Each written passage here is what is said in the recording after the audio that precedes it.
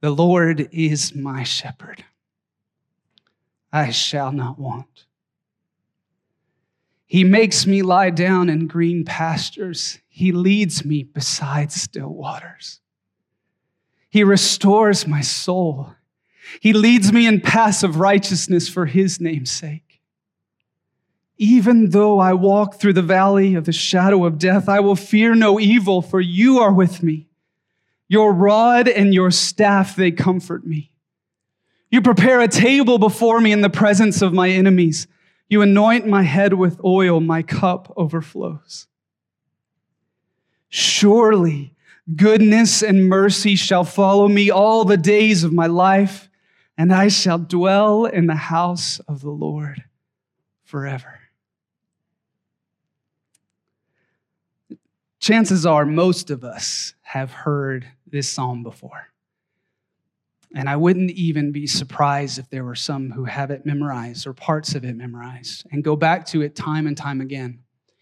It's arguably one of the most popular passages in Scripture. Psalm 23 has brought comfort to those facing death or going through trials. And there's something about it that resonates with our hearts just by hearing it read or recited.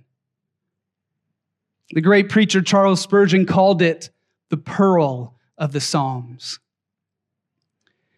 And my goal this morning is to have us look at this psalm from what might be a different lens than you've considered before. Over the past few weeks, if you've been tracking with us, we've been in a new series for the summer titled Summer in the Psalms, Learning to Pray. And our hope in this series is to see how the Psalms can help us pray in various ways and through various seasons of life. Using the Psalms in this way has been a practice of my life for many years now.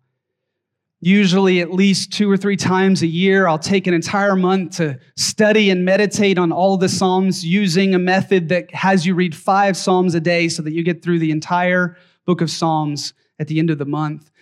And the reason I keep going back to this practice is because time and time again, I find that it shapes and transforms my prayer life in many ways.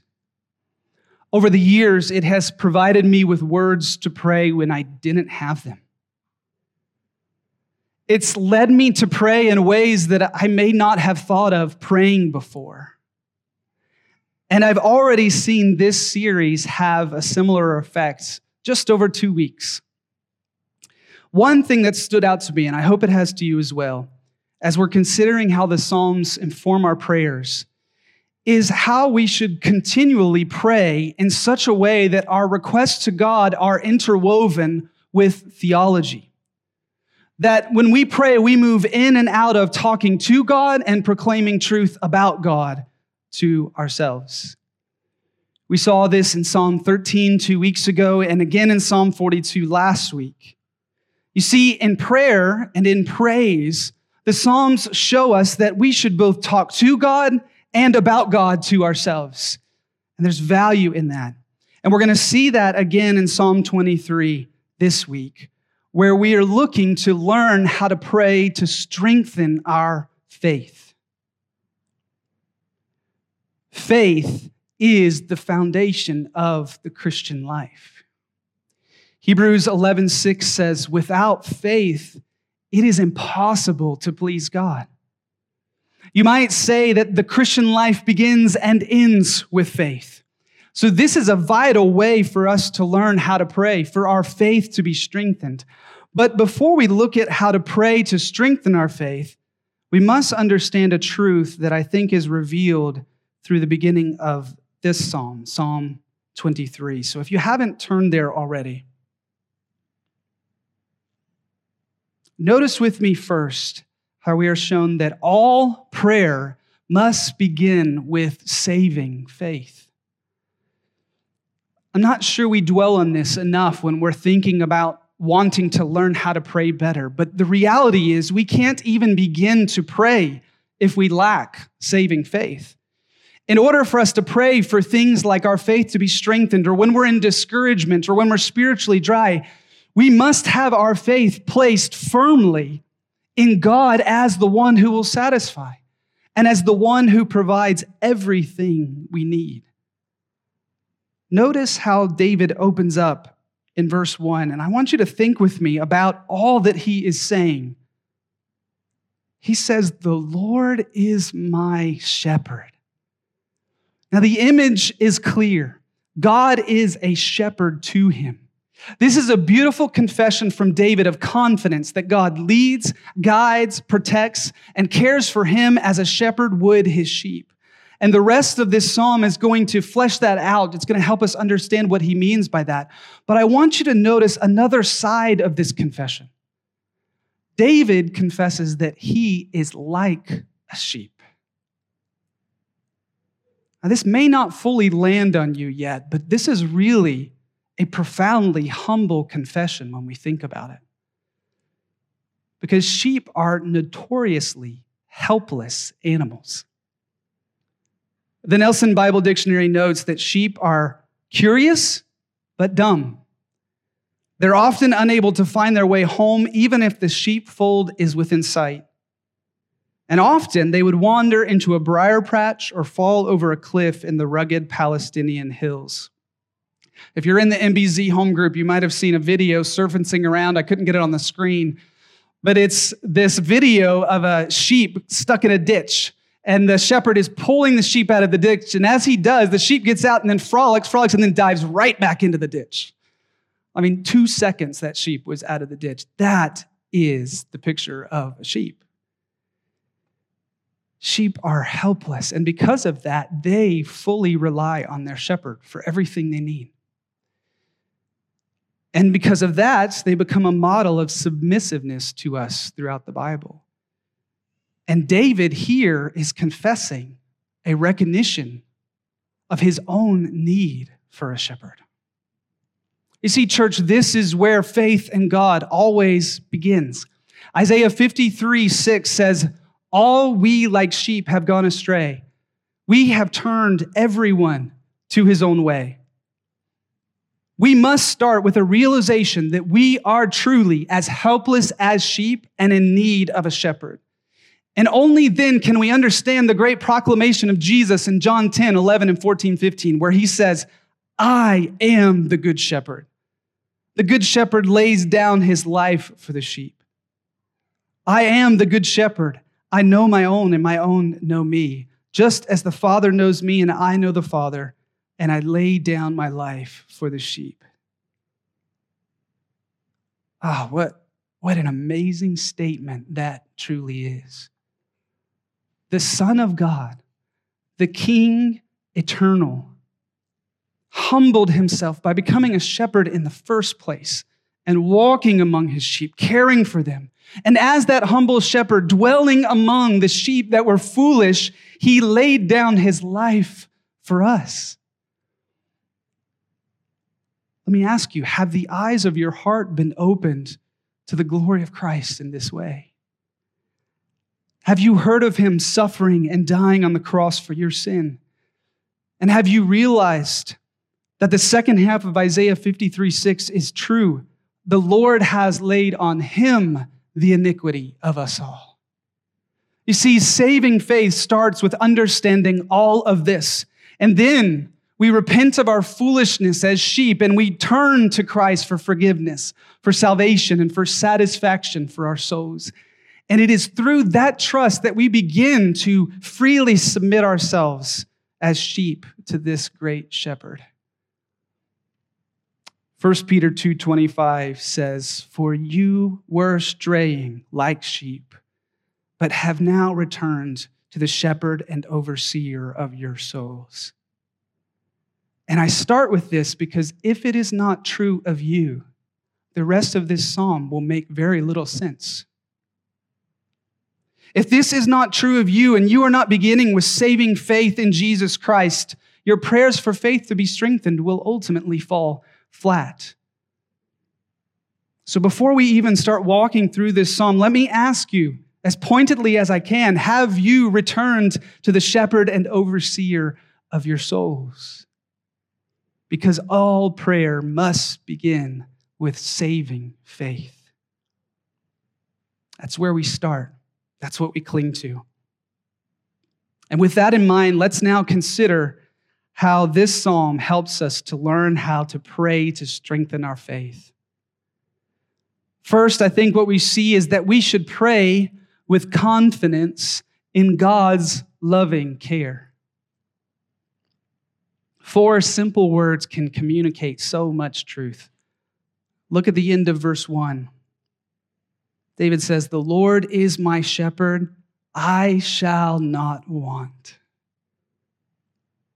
Now, the translation here may not communicate the true sentiment of what David is saying. You see, the word for want doesn't mean desire as much as it means lack. So David is not saying, I shall not desire for anything. He's saying, I shall not lack anything.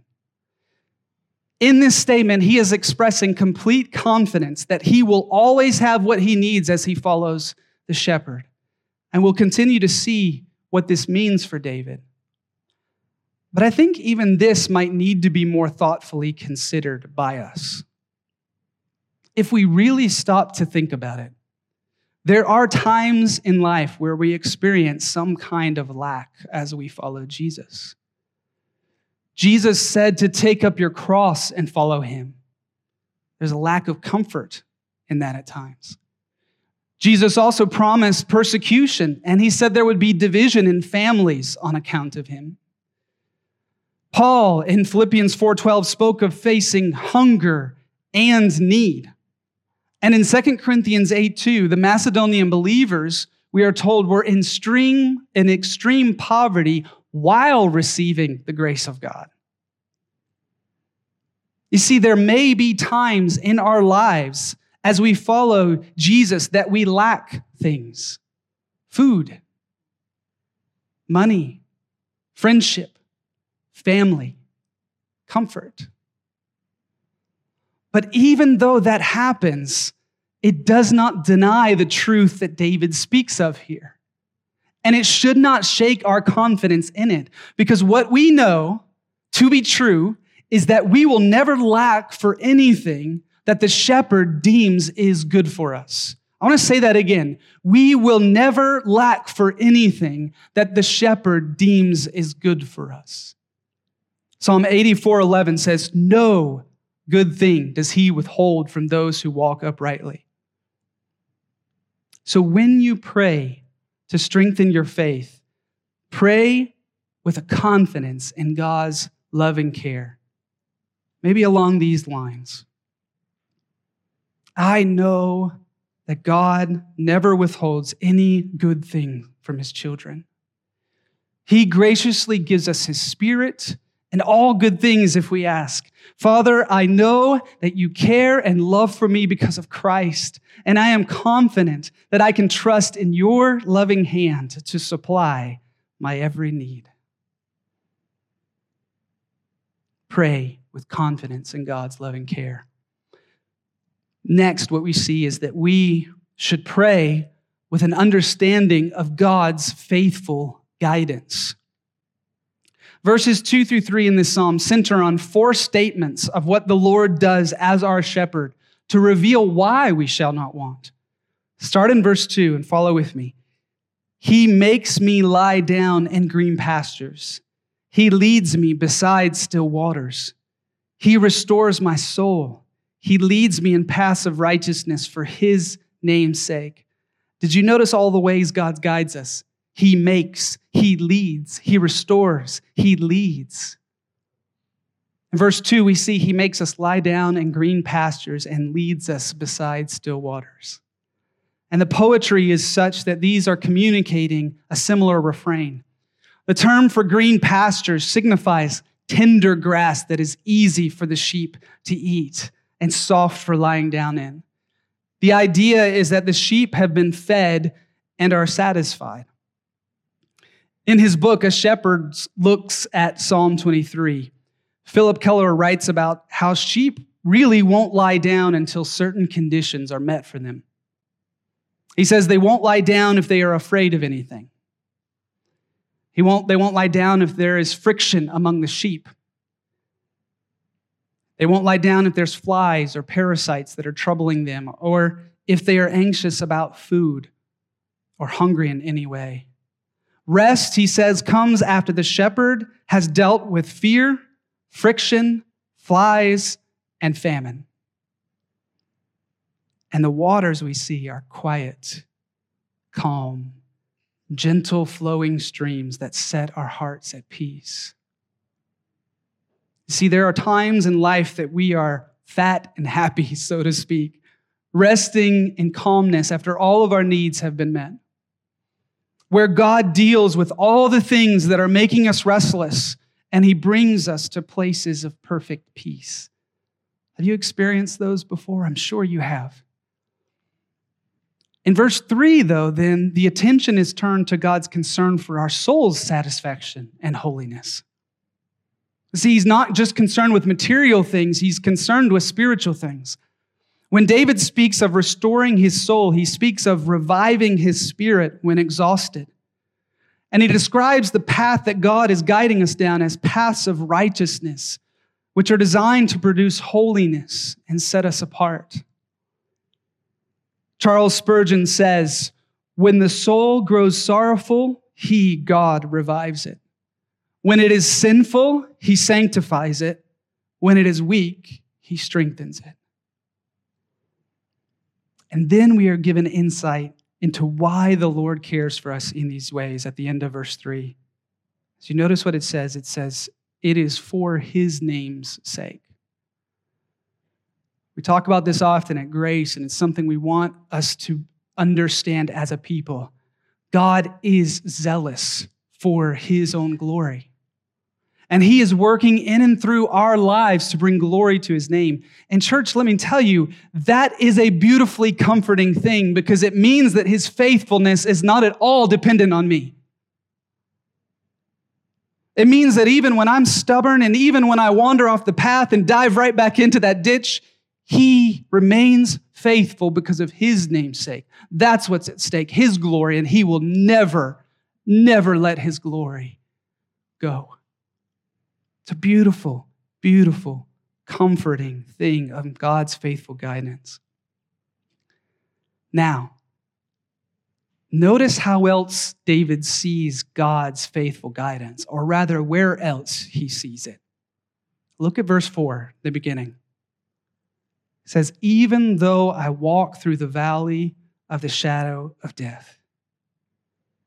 If I was to say there was one most important truth for you to see, it might be this one right here. Because I think sometimes we can be tempted to think that the only times we walk through difficult seasons is if we are in sin or if we are somehow not following the shepherd perfectly. But notice in the flow of these verses, the shepherd is leading David the entire way. In fact, David's reference to a rod and a staff, which we'll examine in a minute, show that the shepherd is leading him through this valley. We can also notice that David is walking through the valley and not in the valley. I think in his commentary, Albert Barnes sums this up better than I could. He says, the meaning of this and the connection in which it occurs is this: God will lead and guide me in the paths of righteousness, even though that path lies through the darkest and most gloomy vale, though deep and dismal shades, in regions where there is no light, as if death had cast its dark and baleful shadow there. It is still a right path. It is a path of safety, and it will conduct me to bright regions beyond. There are times, church, that God is guiding us through the valley of the shadow of death. It's not because of our sin. It's not because we're not following him. It's because that is the perfect, good, faithful path that God wants us to go down. So as you pray to strengthen your faith, pray with an understanding of God's faithful guidance. Maybe like this: the Lord is my shepherd. He is my guiding light. He is leading me through all of life's paths for his glory. So I know, Father, I know that you are faithful to guide me for your name's sake. and to take me to exactly the places that are good for me. So God, refresh and revive my soul and lead me to righteousness in all that I do. And then as we acknowledge the ways that God is leading us, and we acknowledge his purposes inside of this, the next thing we see is that we should pray with an understanding of God's constant presence. Pick back up in verse 4. Even though I walk through the valley of the shadow of death, I will fear no evil, for you are with me. Your rod and your staff, they comfort me. Now, we've already noticed that David understands that God has not left him in the valley, but rather he is actually leading him through it. He is ever present with him, guiding him along the way. And so what he does is he looks up with spiritual eyes and he sees the shepherd's rod and the staff, and they comfort him. They bring peace to his heart. Now, there are some debates as to whether the rod and the staff are two instruments or one. I'm personally persuaded they're two different things. I think the rod is a stick that was worn along the belt usually to beat off attacking animals, and the staff is more like a walking stick with a hook on top, which is designed to keep the sheep from falling off the cliffs as they went along. But regardless of whether they're two or one, the main point is that David is comforted because he sees those.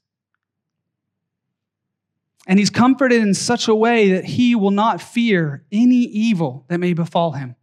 He wasn't afraid of the enemy's attacks, and he wasn't afraid of the rugged terrain. He wasn't afraid of the temptations, and he wasn't afraid of the trials. And this is all because ultimately he knew that God was with him, guiding him through the valley. This reminded me this past week of the promise of Christ's constant presence as we go and make disciples of the nations. Hear these comforting words from Matthew 28:20. The one who holds all authority in heaven and on earth says to you, church, behold, I am with you always to the end of the age. The God of Moses, the God of Jacob, the God of David is the one that says, I will never leave you or forsake you. I will never leave you or forsake you. So as you pray to strengthen your faith, especially in trials and tribulations, pray with an understanding of God's constant presence. Maybe along these lines. Though I am in this valley of despair, I will not be afraid because I know you have promised to never leave me. God, I know that you are with me in this, so remind me of your rod and your staff. Comfort me with your authority and your power, and teach me to know that you will be with me to the end of the age. It's a beautiful prayer to make. And your faith rises up in your heart as you say these words. Okay, so we've seen that we should pray with an understanding of God's guidance and presence, but there's more to understand as we pray. We should pray with an understanding of God's abundant provision. Look at verse 5 and pay attention to the shift in imagery that happens for David. He writes, you prepare a table before me in the presence of my enemies. You anoint my head with oil, my cup overflows. Verses 1-4 pictured God as a shepherd, leading and guiding his sheep through the valley and beside still waters and in green pastures. And then he shifts here to God as the host of a banquet. The term for table represents a feast. And the anointing is probably a practice of welcoming an honored guest into your home. And the abundance gets even more clear when we see that David says his cup is overflowing. He has plenty of drink. It's just spilling over. How much of us would like that at times in life? I love it because where verse 1 speaks of not having any want, verse 5 speaks of this lavished provision that is just being poured out upon David. He is the guest of honor at the feast of a king. And did you see that this table for David has been prepared in the presence of his enemies? The enemies aren't out of the picture. They are looking on while David receives the abundance of God's goodness towards him. I just pictured the final in-game battle of Avengers where Thanos and all of his army is sitting around, and then there's just this feast that all of the Avengers are on, and they're just looking like we're ready to fight, but they can't because they're just enjoying this feast. I know I lost 50% of the room with that illustration, but I had to do something. So his enemies are there. And God's just pouring it out. Just pouring it out. Just pouring it out. And his enemies are looking on and just going, look at that. Look at that feast. Oh, I wish I could have that. It's even been suggested by one scholar that this picture may be a picture of the culmination of a covenant. Could it be that David had made his way through the valley and he'd come back to the house of the Lord? I know one thing's for certain. No one's going to be thinking of anything in the darkest of valleys when they're dining at this table. What a day. And church, the beautiful thing is this is a present reality for us at times here. God in his goodness gives us times where we experience an abundance of his provision.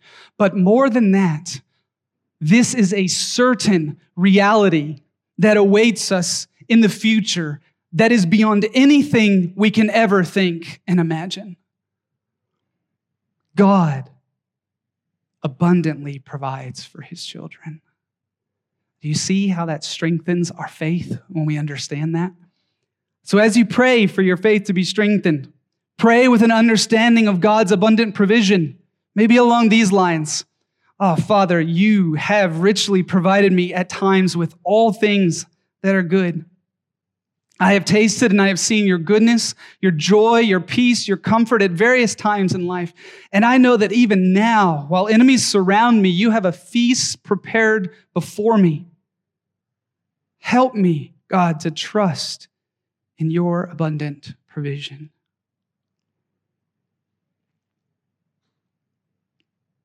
And finally, as we come to the end of this psalm, we learn that we should pray again in confidence in God's everlasting promises. As we read verse 6, just take note of David's confidence. He says, surely goodness and mercy shall follow me all the days of my life, and I shall dwell in the house of the Lord. I just love the way this verse starts out. Surely, surely, surely goodness and mercy will follow me. Isn't that good? Isn't that good? It's as good as done. But the reality of what this is saying gets even better when we recognize that follow may not be the correct term to use, because when we think of something following, we think of it trailing behind us in some way. But that's not the sentiment that this word brings about. It might be better to translate this pursue as the Christian Standard Bible does. Surely goodness and mercy shall pursue me all the days of my life. You see what David recognizes? He recognizes that God's goodness and his mercy are actively pursuing him all throughout his life. Do you know that, church? Do you know that God's goodness and mercy are consistently and constantly, actively pursuing you? I just love the imagery that a man named H.A. Ironside used when he put it this way. He said, goodness and mercy are the two sheepdogs that help keep the sheep where they belong. Constantly chasing, running, pursuing. And this is what brings David's confidence to its culmination, where he says at the end, I shall dwell in the house of the Lord forever. Now, while there may be reason to wonder whether David is talking about eternal glory or if he's just anticipating a return to the tabernacle, I think on this side of the cross, with our understanding of glory that awaits, we can faithfully take this to refer to a rest that is coming when we dwell in the house of the Lord forever. And in all this, I want you to see that David is joyful in his confidence, not because of the things that dwell in this house, but because of the one who dwells in this house. In Psalm 27:4, David says this, one thing have I asked of the Lord, that will I seek after. Just one thing, that I may dwell in the house of the Lord all the days of my life, to gaze upon the beauty of the Lord and to inquire in his temple. David's greatest joy is being fully in the presence of the Lord, gazing on his beauty forever. And church, this is the greatest promise to us and our happiest hope. I shared this with the home group leaders this past week because it's just sat on my heart and it won't let me go. Paul tells his disciple Titus in Titus 2:13 that we are waiting for our blessed hope, the appearing of the glory of our great God and Savior Jesus Christ. We are waiting on the appearing of the glory of Jesus Christ that we can't even begin to imagine how it will satisfy our hearts. And that is our blessed hope. It's our happiest of happiest hopes. Happiness in the fullest sense of happiness is to see the glory of Christ. That's why we long to dwell in the house of the Lord forever. Because when we are there, we will gaze upon his beauty and our hearts will be delighted. And church, this is a promise to all who trust and hope in Christ. That is your hope. So when you pray to strengthen your faith, pray with confidence in God's everlasting promises. And do so along these lines. I know that goodness and mercy are pursuing me in all of life. I know my God has set his affections upon me and promised to lavish me with kindness forever. So Father, help me now to trust in your promises. Help me to see the glory of Christ, to taste it a little bit now, and to know that it will be my greatest joy and treasure for all of eternity. And help me to know that my hope in that will one day be realized. Pray with a confidence in God's everlasting promises. Psalm 23 not only helps us to learn how to pray to strengthen our faith, but it also helps us to understand what faith truly is. It teaches us that faith in Christ is more than some kind of simple belief that God will do good things for you in this life. It's more than believing that he will save you from sin, death, and hell. Faith is more than believing that God will heal you from sickness, provide you with a job, or keep you from any harm. Church, from this psalm, what we see is that faith is a deep and a lasting trust that God is with you, working through every season of your life. Faith is trusting that he is your shepherd, your king, and your treasure. You see, faith knows that the God of Abraham, Isaac, and Jacob is the only true God who created everything and sustains all of life. And it understands that this God stooped down to walk among us in order to shepherd us and to lead us to his glory. It trusts in his word when he says, come to me and I will give you rest. What we see is that faith looks beyond what is unseen in the valleys and what is seen in the valleys, and it looks to the unseen comfort of the rod and the staff of the shepherd. And it is assured of that future glory that lies ahead of them because of the faith that we have in the work that Jesus Christ did on a Roman cross over 2,000 years ago. You see, church, faith doesn't just believe that God will do good things, but it believes that everything that comes to those who believe in Christ is good. Because what everything is doing us, Romans 8:28 or 29 says, is conforming us into the image of Christ and moving us closer and closer to glory.